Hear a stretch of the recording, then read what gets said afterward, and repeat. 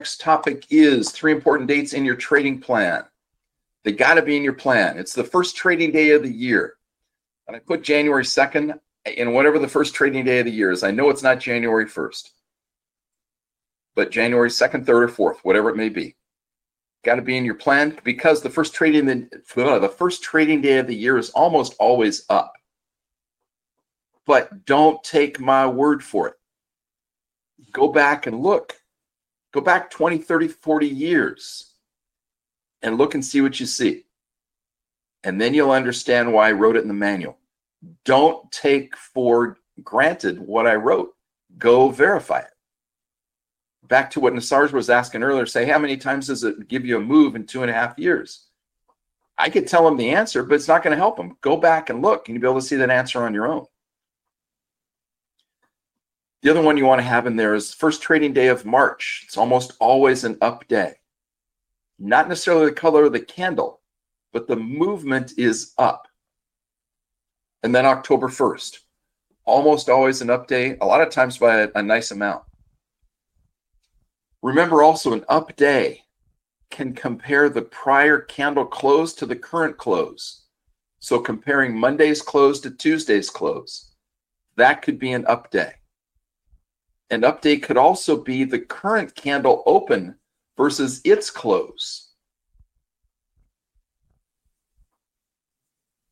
You got to think about that, because a lot of times when you're going through looking at the candles, you don't necessarily pay attention and say, oh, it's a red candle.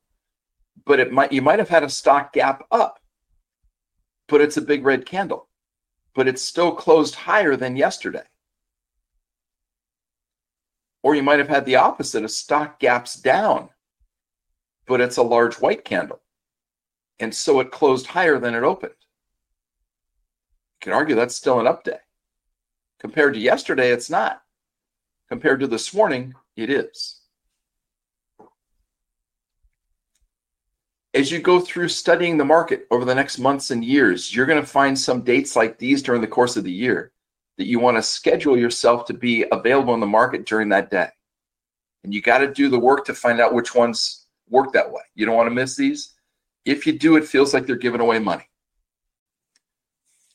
Next thing to talk about is the most important homework that you will do. And this is not a do it once and you're done. You're going to do this regularly. The goal with the homework is to develop or improve your ability to read charts and to be able to predict short-term price movement. This is freaking huge. If you'll do this exercise regularly, it's going to be able to help you, for lack of a better word, see the future. All that you're doing is you're simply looking at charts and determining where price will go. What I'd suggest you do, and do it exactly as it says here, don't tweak it, just follow the rules. It works. I did it.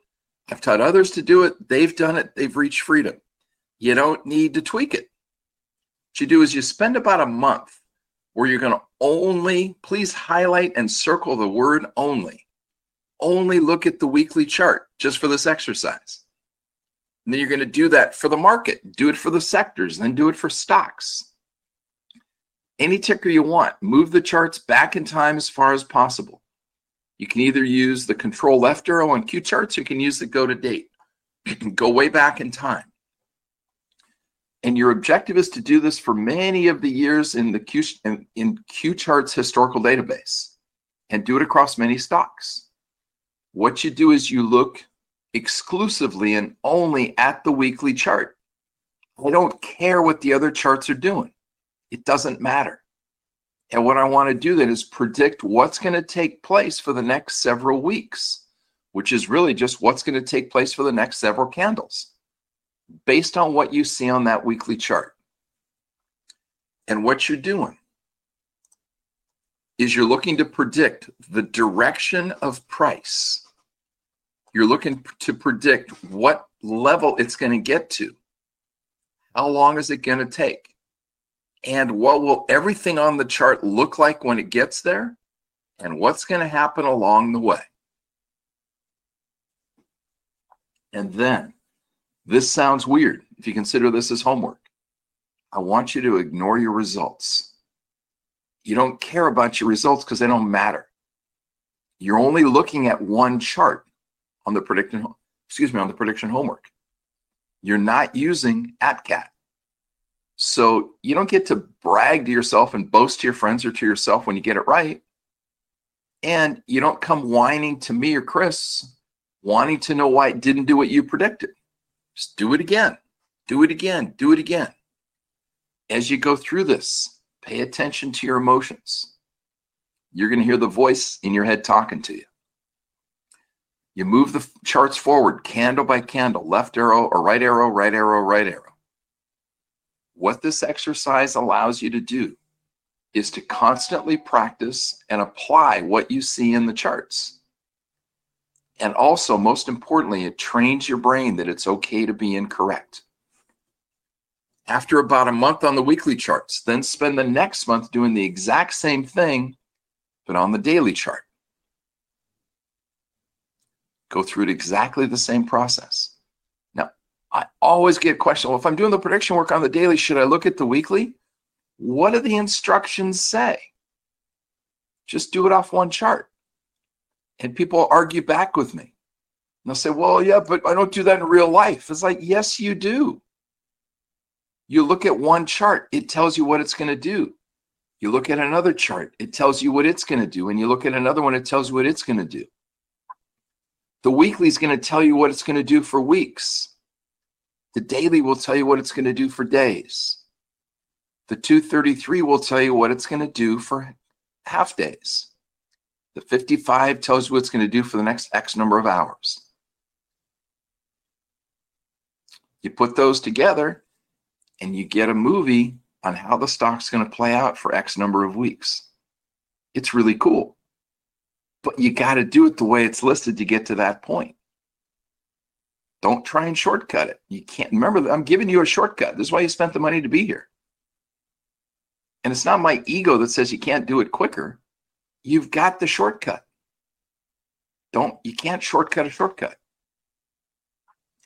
When you do this, I wouldn't spend more than about an hour per session when you're doing the prediction work. And when you're doing that hour, take a couple of breaks. It gets a little intense. Walk away, clear your head, and come back. So maybe do it for 20, 30 minutes. Walk away for a bit, come back later. So you do it for a month using the weekly charts. Then you do about a month using the daily charts. Then for the third month, you can either go down to the 233 or go back to the weekly. Do it again. Do it again. Just keep cycling through. Do it again. If you'll do this, I will not be surprised if you get cocky about it by the end of the year. You'll get almost bored cocky about it because you get a really good sense on where price is going. And you keep practicing this for the rest of your life. Once you're good at it, you keep going, you keep rowing, you'll continually get better.